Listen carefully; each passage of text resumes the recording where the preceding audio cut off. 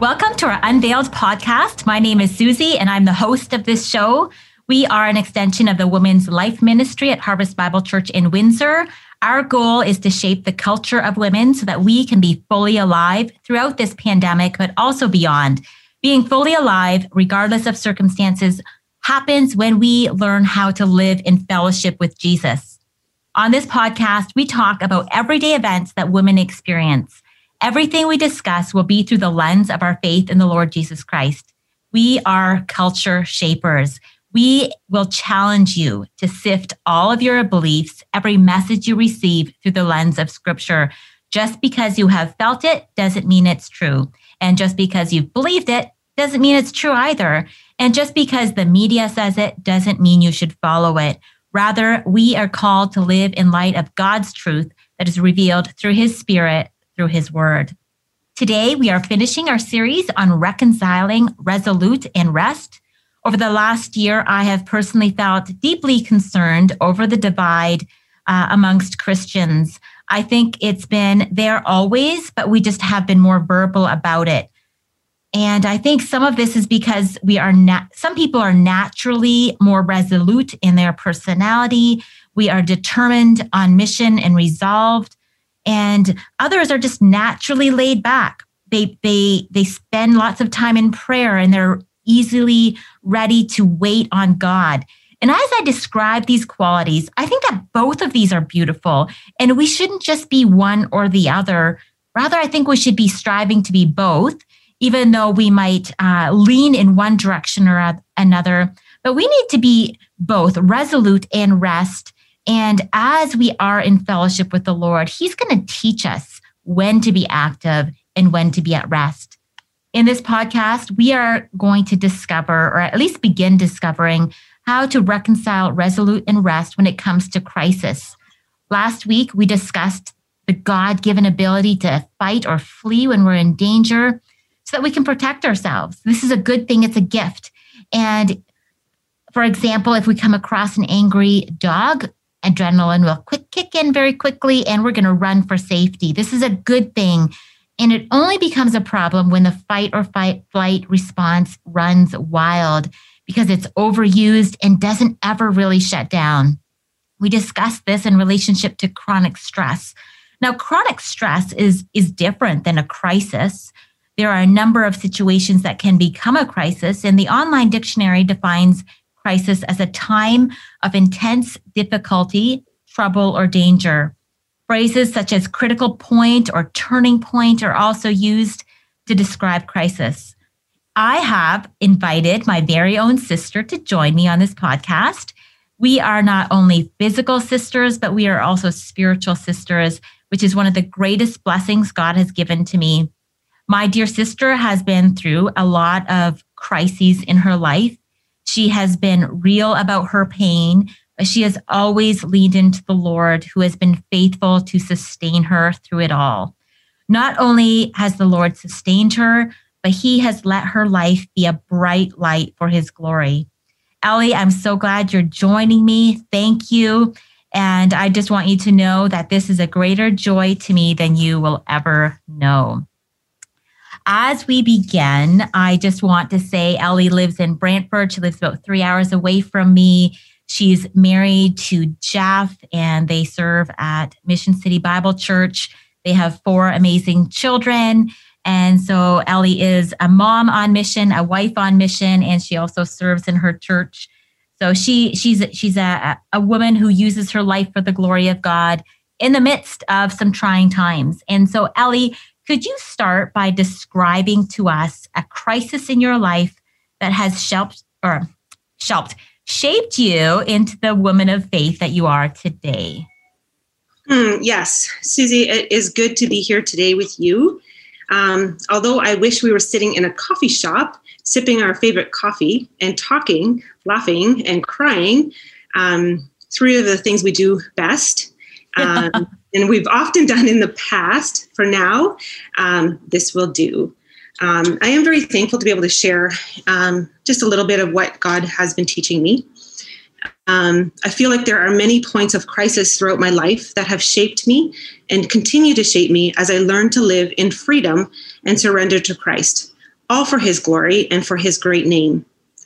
There is, however, a few points of crisis that are still very vivid in my mind and ones that have dramatically changed the course of my life and the life of my family. On the 1-year anniversary of my marriage, my husband Jeff and I, much to our surprise, found out that we were pregnant. This is not the crisis, by the way. To our surprise, but never a surprise to God, our firstborn was born with Down syndrome. Here we were.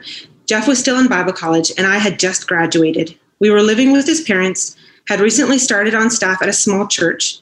We knew a little bit about kids, but nothing about parenting.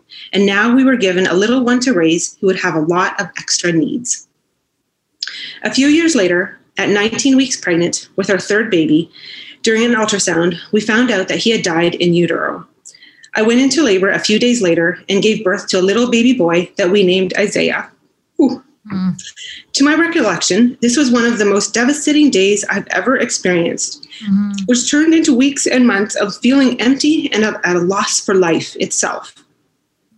It took me a long time to find resolve and true rest. We never had a chance of holding him or of getting to know him, and I didn't know how to move forward. I kept a little memory box of his ultrasound pictures, his outfit, and prayer notes that I had started to write. It was only a few years ago that I felt that I could get past his birthday without crying and feeling down. As I cried out to God day after day, he continually gave me peace and comfort that I can't explain. And now, on his birthday, which was just recently on January 13th, I remember. But I smile because I remember God's faithfulness in carrying me and sustaining me through the grief of losing him. Another point of crisis happened about 12 years ago during one of my morning runs. I noticed a pain in my big toe, but feeling resilient and strong, I kept running and even increasing my workouts, believing I could fight through it and that at some point I would just go back to normal. The pain in my foot did not go away. Long story short, it didn't get better and just got worse over time, and there were no answers. I needed to use a cane or crutches to walk any distance. I required a lot of help from others with day-to-day life. Fast forward another few years, I remember the day clearly when I received the call from the doctor, asking both my husband Jeff and I to come in together to discuss one of the test results. A few minutes into that appointment, we were told that I had thyroid cancer and that I would need to have it removed.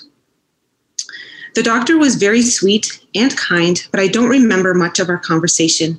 We walked out of that room kind of in shock and yet at the same time, a feeling of relief because it brought some answers to the debilitating pain and nerve damage that left me very weak most days and barely walking over the 2 years prior to this diagnosis. I had a full thyroidectomy, and because of the seriousness of it, and the tumor being much larger than expected, and it being wrapped around my vocal cords, I spent the next 4 days in ICU because of the risk of affecting the laryngeal nerve and other risks. When my pathology report came back, I remember again being brought in to meet my oncological team, who have really become so dear to me. Again, the doctor assigned to give me the findings and give me my treatment plan was kind, but as he began, I could tell it wasn't positive. He told me that thyroid cancer is usually easily treated, but in my case, this was different. I had stage 4B cancer and it had started to spread to nearby organs. They had to remove my thyroid and 3 out of 4 lymph nodes. But to save my voice, they had to leave a very small remnant behind, which I've come to realize has a lot of long-term side effects. He also told me that I would need several rounds of radiation and that I had maybe 4 to 5 years to live and it would most likely come back 2 to 3 years later, and it did. To be honest, I wasn't sure how to respond. I left the office and quietly drove home, then cried my eyes out. We shared the news with our kids and close family and friends. We cried and laughed a lot in the coming days. It felt like a long and hard recovery. I couldn't have made it without the gift of family and friends. I am so thankful to God for these precious people who have seen me laugh and cry, run and hide, eat and throw up, get up and pass out, all to do it again the very next day. We had 4 young children at this point, between the ages of 9 and 2. Caleb was the oldest, and at a point in his life where running away was a normal part of his day. He had many medical appointments and therapies, and we were regularly in the school advocating on his behalf for inclusion and educational rights. But his story may have to wait for another day. At the same time, one of my other children was also in the middle of recovering from minor surgery. I believed God was good, all of this, but life was really hard. Yeah. Yeah, that's a lot for anyone to be going through at one time. And, you know, as your sister, I do remember some of that. Obviously, as, you know, I also have times when I think back and I just wish I would have been there for you more, but being several hours away, having my own children, it was just an interesting time knowing you were going through this very difficult time, not just with yourself, but some of the challenges that you've described with your children, not knowing how I fit in. I do remember having phone conversations with you, and that was good. But yeah, really, the Lord was really there for you, and He's the one that had to sustain you. And certainly we had a younger sister, and I'm so thankful for her time with you.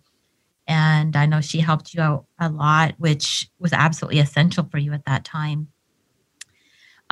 You've described it a little bit, but when we first hear of something so significant and life-changing, it's hard to know how we're going to react.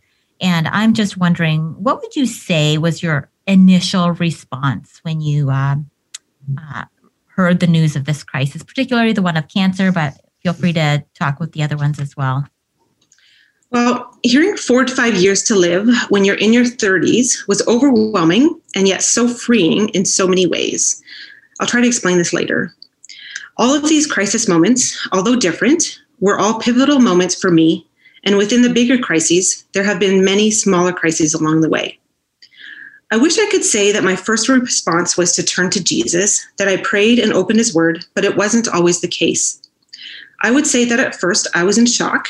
I felt numb, wondering if it was all part of a bad dream. Then I jump into action, trying to find out as much about the diagnosis as possible. I would connect with friends to talk and process it all. I cried a lot, and I journaled endlessly. On days that I mustered up the courage and energy to pick up my Bible, I usually turned to the Psalms or to Philippians. Other days, I would just hold it in my hands and pray intensely, trying to make sense of my emotions and the reality I was hit with. I remember having to tell people and carry their grief and their pain. That was so hard, yet so important for all of us in our faith community and in our family as we learn to live fully in the midst of this pain. Most days, I felt a wide range of strong emotions: disbelief, fear, sadness, anxiety, overwhelm, fear of the unknown, exhaustion. I don't ever remember feeling angry or asking why me, but I do remember thinking, who would love Jeff well? And how would I manage to be a mother to my 4 small children? And who would carry this load with us? It was also a time of reflection, and it led me to some new goals and priorities and living life to its fullest. Learning to lean into God and His Word, learning to trust Him and His ways, and that His ways are always higher and better than mine. I learned to sing and worship and not worry about what anyone else was thinking. There was a part of me that lived well and at such peace during this time. Mm-hmm. One of the scriptures passages I clung to and tried to live by was found in Colossians 4, verse 5. Walk in wisdom toward outsiders, making the best use of your time. I asked the Lord to help me grow in wisdom and understanding so that I could make the best use of every part of our family's journey. Mm-hmm. I remember, Ellie, that some of the things that you told me back then, and one of the things that stands out to me, even as you yourself question, how did I actually live? Because so much of it is a blur. But I know that your life was a huge testimony, even in difficult times. So one thing in particular that really stands out to me is you telling me that you would have different women ask you or say to you, Ellie, I wish I had the faith that you had. And that's a pretty amazing compliment, or should I even say just a great way to glorify God, because even in the midst of everything that you were going through, women were looking to you as a woman of great faith. And I remember you telling me that you had responded by saying, well, are you willing to go through what I've gone through? And that's powerful, because I think naturally, if we're Christians, we want to have that strong, deep faith, but we think it'll come easily. But that's not usually the case. It comes through trying times as the Lord tests us and tries us, and we lean into him and we experience his grace and his faithfulness. That's how our faith develops. It's not through ease of life, but through some of the most difficult times. And so what would you say were some of those hardest moments that you went through in your own life? I would say learning to live with the chronic pain and the side effects associated with radiation and chronic hypothyroidism were definitely hard. I had many hard days following my surgery. The hardest part was when I got out of surgery. I didn't have a voice and I could only whisper, and talking for too long was exhausting. This lasted for about 11 weeks, and it was unknown if my voice would even come back. I remember one particular day when you and I actually met together to have lunch during this time.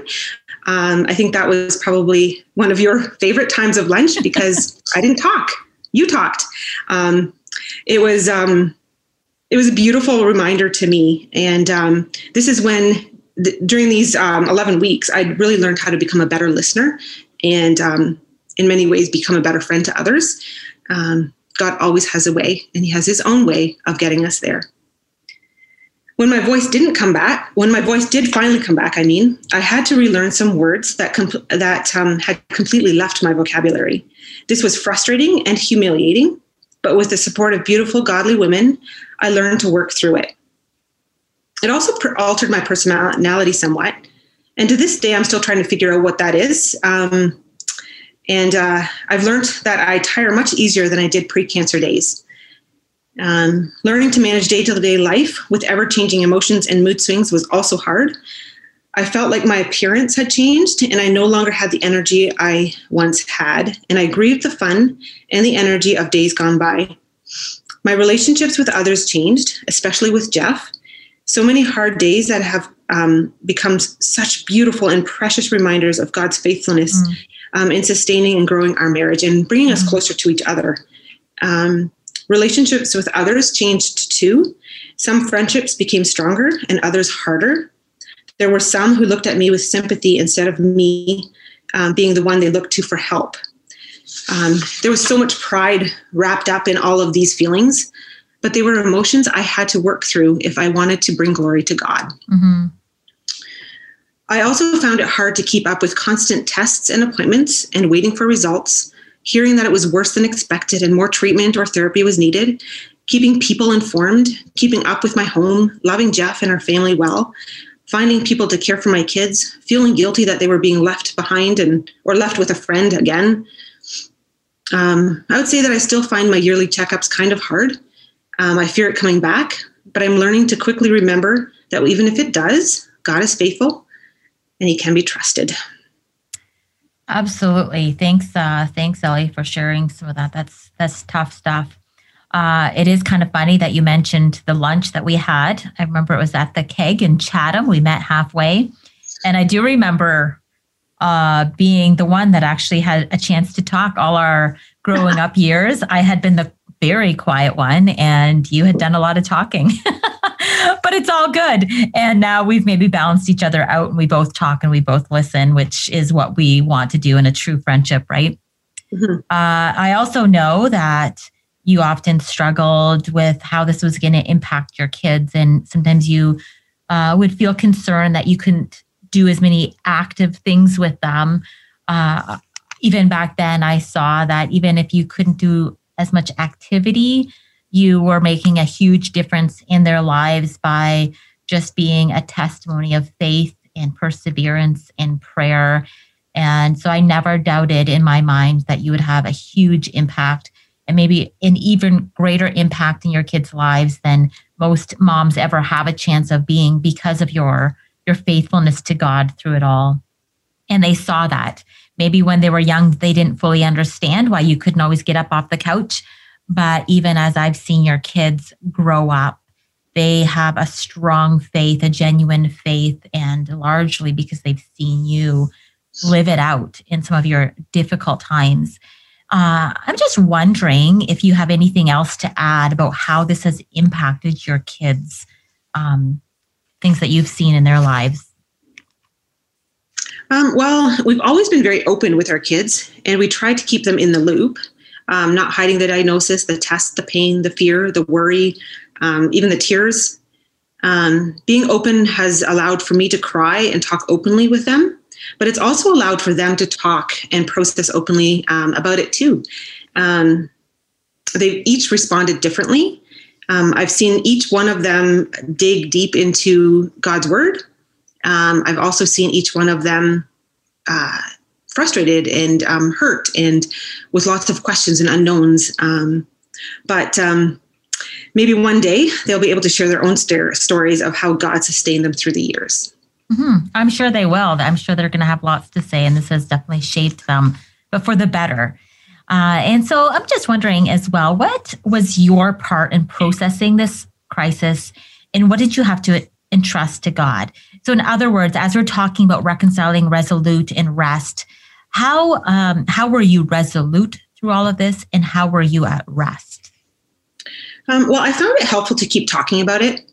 I am so very thankful that I had you, Susie, along with my other sister, Janet, that we had mentioned earlier, my mom and others in our family, and some very close friends who helped me out a lot practically and also just by being there with me. Sometimes they would sit with me in silence, and sometimes we would talk together. Many of my family and friends came to help with the kids, with meals, with housekeeping. They always reminded me of the gospel. I had to let go of the ideal and let them help, though. Talking through life's ups and downs with family, friends that were close to me during this time, and even now, are an inexplainable gift to me from the Lord. The gift of calling up a friend and just talking things through has helped me to keep things going on the helped me to keep going on the hard days. Prayer and reading scripture were a lifeline. Although I didn't always do this well, and I didn't always like what it said, sometimes I was angry at scripture, and other times it just didn't make sense. But I knew God's word, and I knew it was true and right. And so I kept reading and trying to understand it. And when I didn't understand, and the vertical and the horizontal life didn't seem to match up, I asked others to join me in praying and coming to a place of resolute and rest. Having memorized scripture as a child was key for me during these brutal tests, MRIs, injections, isolation rooms, because I couldn't physically have my Bible with me, but I could recite it. This helped me get through many an awful test. Don't misunderstand me. Many days I didn't do this journey well. I remember at one time when my body seemed to be shutting down instead of getting better. I was walking with a limp and needed a cane for balance. It was so humiliating and frustrating. Yeah. I needed a lot of physical help. I remember one night, Jeff was at church, and one of our young adult girls was over to help me with the kids because I was physically too weak and unable. My kids were little, and one of the kids was crying while the caregiver was reading and praying with her. I was thankful for her love for them and their love for her. As silent tears ran down my face, they quickly turned into sobs. I remember another time when one of my girls snuck away from the caregiver and the other kids. She was always really good at this, and quietly came to my bedside and just stared at me, wide-eyed. She slowly moved her face as close to mine as she could and opened my eyelids to see me. Other times, the kids would quietly lay beside me and hope no one noticed them for fear that they might be removed. I remember times when Jeff and the kids were scared because I had just fainted or had thrown up. They learned quickly how to run and get a cold cloth and put it over my forehead and sit with me through it while we all cried. I remember being so thankful to God for these beautiful people who were being the hands and feet of Jesus to Jeff and to the kids, and at the same time feeling so sad and disappointed that I couldn't always be there when they needed me most. I could hear their anguish, but I couldn't always help them. And sometimes in these moments, I would think of I would be thankful to God for these women who loved my kids. But in my sadness, I would think that was supposed to be me because I'm their mother. And I'm supposed to be the one that's supposed to care for them. I'm also so grateful for the godly men who walked this journey with Jeff. The love of community reminds me of the gospel and how we are to bear one another's burdens. I did have to come to a place where I realized that my main role in mothering was to point them to Jesus and to pray for them. All the other practical and fun things a mother does, although not ideal, can be done by a friend. My role was to show them Jesus and to pray for them, and this is what I did. I prayed hard for them and took every opportunity to read scripture and to worship our God with them. Over time, I've been able to take back the practical and fun parts of being a wife and mom, but my main role still remains to point them to Jesus in all I say and do and to keep praying for them.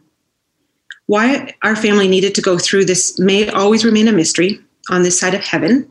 We can, however, glean certain truths from God's word. Times of crises and the effects of them will either lead us closer to Jesus or farther away. I had to choose. I chose to allow it to refine me and bring me closer to Christ, although not perfectly. Isaiah 48 verse 10 says, I have refined you, though not as silver. I have tested you in the fire of affliction. The meaning of this verse makes it clear that pain and suffering have a way of bringing our strengths and weaknesses to the surface. When the dross floats to the surface, God skims it off. He purifies and refines us to be the radiant bride of Christ. And as we bring our pain and repentant hearts to him, we are made righteous in him. My ongoing cancer journey, although I'm feeling mostly well these days, has and continues to refine me and draws out my sinful and wretched heart, my pride that is ever before me and shows me my desperate need for Jesus. The hard days have made me pray differently, with deeper confidence in God's unending faithfulness. And on the 5-year anniversary of my diagnosis, I thanked the Lord for life and again asked him to grow me and stretch me so that I would not waste a day, but that I would continue to bring him glory all the days of my life, and that every day I would make much of him, again, not perfectly. This is my resolve and where I find my rest. And that's the resolve we need to have, right? And we know that none of us do this life perfectly. We mess up, and that's why I also appreciated that you brought out the idea of repentance. And many times when we're going through a crisis, we can easily feel sorry for ourselves or feel like we're the victim, and that we just have so much trouble to go through. And yet, even in those times, we have to be willing to admit and to humble ourselves enough to say, I need to repent in this moment. I've had a wrong attitude, or my perspective's been off. I've sinned. That's hard to do. That can only happen through humility. And yet, anyone who wants to be righteous before him, we have to come to that point. Obviously, initially through faith and repentance in the Lord Jesus Christ, trusting him to be our Savior and the only way to heaven. And yet, as Christians, we need to have a lifestyle of repentance, even in times of crisis. And that's awesome. I'm so thankful that you brought that out. I'm sure there's so much you've learned, more than you've even shared with us. And so I'm just wondering, what are some of the most important truths that God taught you through this? Well, he's taught me an awful lot. So I hope it's okay if I share a few more than 2. Yep, go for it. I would say that one of the biggest things is to know that who he is. Yeah. Get to know the character of God so you can pray with fervency and expectation, with confidence of who you know your God is. He is faithful and steadfast and holy and righteous, and there is none like him. His love endures forever. He is sovereign, and his plans are always for our good. Another one would be to have good, solid biblical thinking, to know what is true. Too often when I find myself in a tizzy and frustrated at God and his word, it's because I've misinterpreted it.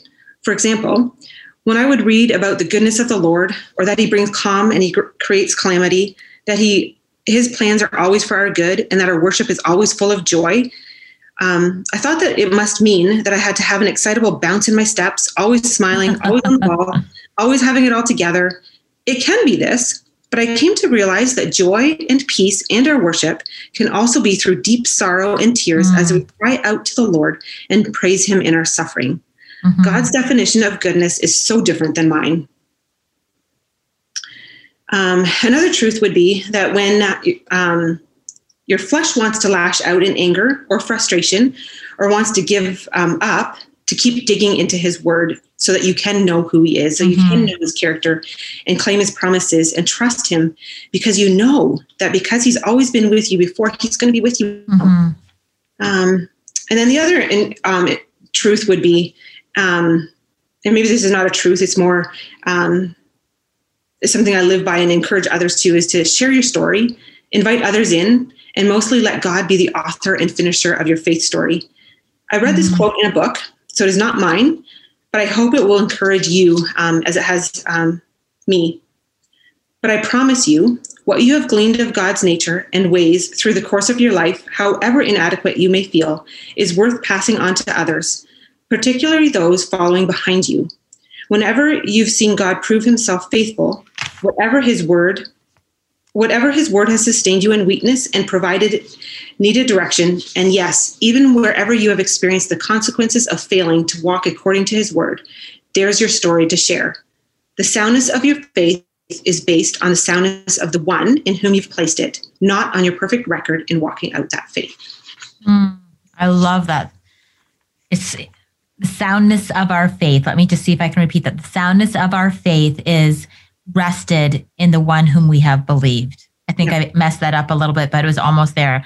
That's so good, because we all do have stories, and some obviously are more traumatic than others, but ultimately we want to just rest our story, share our story in light of the faith that we have in the Lord Jesus Christ. And in that, I think we have to be very real and honest about our emotions. And in fact, they say that one of the best ways to overcome PTSD, or to even prevent it, is to talk about the trauma in our lives. I think God has designed us that way. We're not to bottle it all up, which is sometimes our natural reaction. I know for myself, it's easier just to bottle it up and just motor through trials rather than taking time to process it or talk about it. But that just causes more damage. But we don't want to just talk about and process our raw emotions and leave it there in the darkness and in the pain and the agony, but then give it to the Lord and entrust it to the Lord and worship him even in the darkness. And as we do that, God can start beginning to do amazing things through even some of the darkest times in our life. He's the author of redeeming ashes to beauty, right? And you've just essentially said that in your own words, and thank you for sharing that. And obviously, we know that our life is full of trials, and that doesn't mean that's not a gloom and doom kind of message, but we know that once we've experienced one trial, it's not as if life is going to be hunky-dory and beautiful and pain-free for the rest of our lives. It's actually going to probably prepare us for the next trial. And so how have the experiences you've already shared with us, how have they prepared you for future trials or crises that you know you're going to face? Well, I'm reminded that because God has brought me through in the past, he will bring me through again. He sustains us and strengthens us to keep going. Being a follower of Jesus means that we walk this life in full surrender and complete trust in Christ, who promises to finish that which he has started in those who believe in him. Philippians 1 verse 6 says, "He who began a good work in you will carry it to completion at the day of Jesus Christ." I have found that when I seek Christ through scripture and in prayer and worship, I find Jesus. And because I've experienced his sustaining grace, walking with our family through all of life, the good and the hard days, I know him. I know his character because I've seen his faithful and steadfast love from the very beginning. And I anchor my soul to who I know God is and what he's done for me.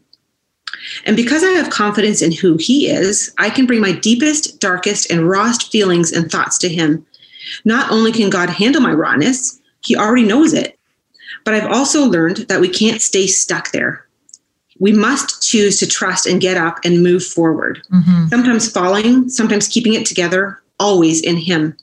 I've learned that we can still bring glory to God and serve him in our brokenness and not to wait for the perfect day. This is how I've come to a place of resolute and rest. I know my Father. I have learned to trust in his sovereignty as I live in a world filled with pain. Although I'm still processing what this looks like in everyday life, I can say without a doubt that I know he loves me and he is for me and he is a good, good father. While there's no pat answer and grief is always messy, I have found the words steadfast and faithfulness to be so comforting. Sometimes I write them in big, bold letters and paste them everywhere I can see them. Inside cupboard doors, on my laptop, everywhere, to remind me that he truly is steadfast and faithful and that I need to remain in him. Psalm 13:5 says, I have trusted in your steadfast love. My heart shall rejoice in your salvation. God is faithful. So in all of these life's ups and downs, I have learned that I must keep leaning into God. Absolutely. I think some of the things that you just said are actually very relevant for all of us right now. Yes. Although, because in a sense, we're all in a bit of a crisis, or maybe a big crisis right now. Maybe we don't even realize the full extent of everything that's going on. But we're all going through a type of heaviness, a type of loneliness as our world is trying to figure out how to best respond to the current virus that's going on. And certainly there's lots of different opinions amongst all sorts of people of how this should be handled. But it's affecting all of us. And somehow, I think during the first lockdown that we faced here in Ontario in March, I felt very frustrated at first because I thought this is not the way we've been designed to live. And I felt like I needed to fight that and to battle that out. And I was frustrated. And I had to come to a point where I had to realize, yes, this is not how God has designed us to live. This is not ideal. This is not his ultimate plan for our lives. But I also had to trust the fact that he is God. And if he wanted to change things, he could change things. He could remove the lockdown. He could cure this virus in a moment, in an instant. But he hasn't. And so somehow I have to learn to find joy and contentment in these circumstances, even if it's not God's ultimate plan. And I find myself in that situation once again during this second lockdown, trying to fight for what is better, but be content and on mission while I'm waiting for God to resolve things. And it's an interesting balance to try and find that. And some days I do well and some days I don't. Some days I'm miserable and I'm mad. And other days I find joy and I see what God's doing and I'm thankful. I might not see the big picture of what he's doing quite yet, but I see glimpses of his glory as he's impacting my life, as I hear stories of him impacting other people's lives. And so even now, it's not a personal crisis where I'm going through it alone, like when you got diagnosed with cancer or when you lost your baby or when you found out your son had Down syndrome. Those are personal crises that, yeah, our community and family, they surround you, but in a sense, you're still going through it alone. Whereas what we're going through in terms of this world crisis right now, we're all kind of in it together. It looks different, but it's a bit of a different crisis. I totally recognize that. A personal crisis is a different level of pain that we suffer. And so with that, you've shared a lot. You've told us a lot of how you've processed things. You've told us how God has been faithful and steadfast. And as we finish here, I'm just wondering if there's anything else that you want to share with our listeners today that can help them be prepared for whether it's just what we're going through right now, our world crisis, or if there's anything that they might come face to face with in a time to come, a critical point in their life. So anything else you want to share with us, Ellie? I would say if you feel as though you have not been through a crisis, you will one day. Don't wait for that day to start seeking and growing in your walk with God. Learn now who he is so that it won't rock your world. If you are in a valley, don't lose heart, dear friend. If you are in a crisis or learning to live with chronic illness in the initial stages and as treatment goes on, you may wonder how in the world you're ever going to get through this. How will you keep trusting God through this? You will. Keep seeking God with your real and raw emotions because he can handle them. Keep fighting to know your God and find friends who will walk this journey with you, and don't ever give up. Read, journal, research, find support through trusted friends, ask questions, fight for who you know God is. Fight for truth and resolve, and know that God loves you and is for you. Write out scripture, pray scripture, particularly the Psalms. They will help put words to your thoughts and keep your theology in check as well. Mm-hmm. One of the many passages that has helped me as I work through life, and I trust it will encourage you also, and this is going to be my last, is 2 Corinthians 1, verses 9 to 11. Indeed, we felt that we had received the sentence of death, but that was to make us rely not on ourselves, but on God who raises the dead. He delivered us from such a deadly peril, and he will deliver us. On him we set our hope that he will deliver us again. Wow, God, only God can do this. Absolutely.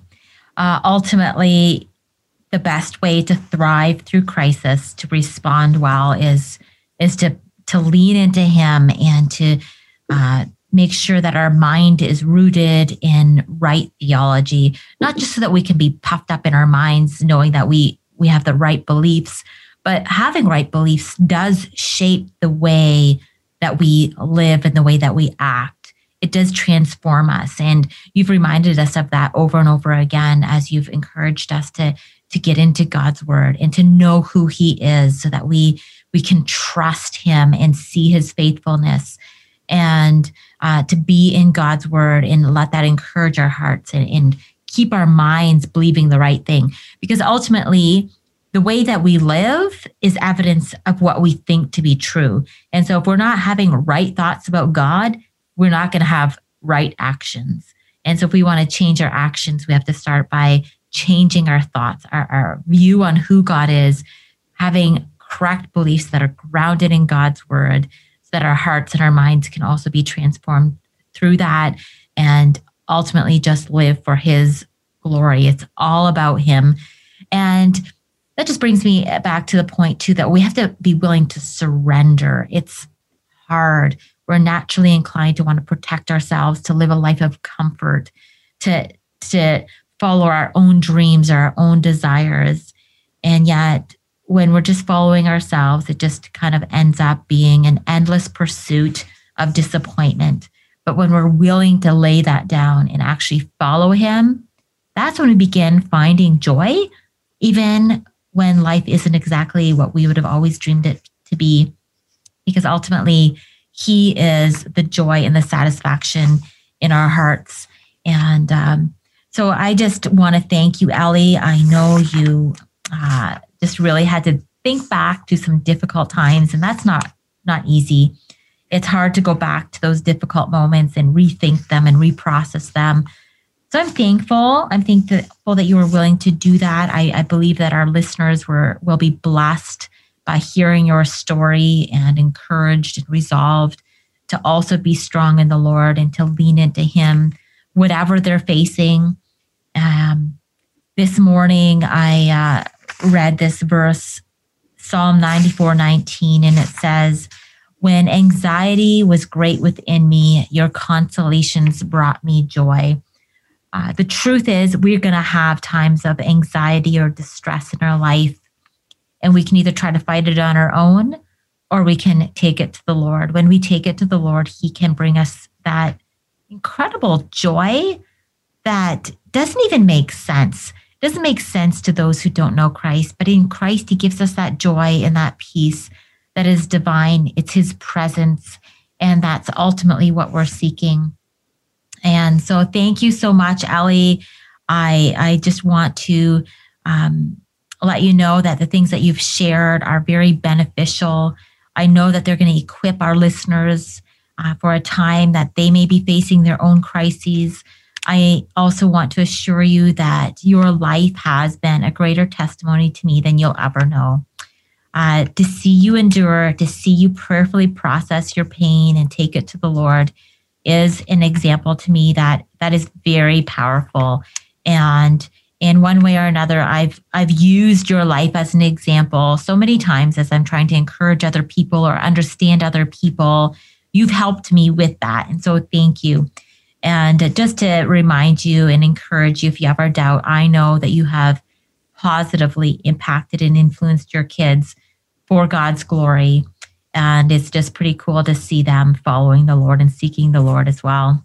And so, Ellie, thank you for being a light. And thank you for joining me today. Next week, we are going to start a new series. It's a series on wedding planning. It's that time of year that a lot of young brides are looking at having a wedding of their own and getting excited about that. So I'm going to have several weeks on that. I'm excited to discuss that and once again be willing to challenge all the young brides, because we have this novel idea of what our wedding's going to be like. I think most young girls, from the time they're young, they have this fairy tale dream of what they want their wedding to be like. And yet we really need to be careful that we're planning our weddings, even that very important day in our lives, that this day is not about us, but it's ultimately for the glory of God. And so I'm super excited about this new series. Our first week is going to be a specific message to the moms. And I'm excited because I'll be having Michelle Reed and Rhonda Hill join me for that. They each have children of their own that have been married. And it's a message that I think moms need to hear, because many times moms get missed and they're trying to figure out how to process their own emotions, what their role in the wedding day is. And we can lose sight of the most important things. And so I hope our listeners will join me, whether you've got a child at that age or not. I think next week's session will also just equip the moms to be the moms that will one day have a son or daughter getting married, to prepare their hearts for that very significant day in their family. So enjoy and be blessed. Continue to consider the things that Ellie has shared with you today, and come next week and we'll enjoy some more excellent, God-honoring, Bible-based messages. So we'll see you next week. Thanks.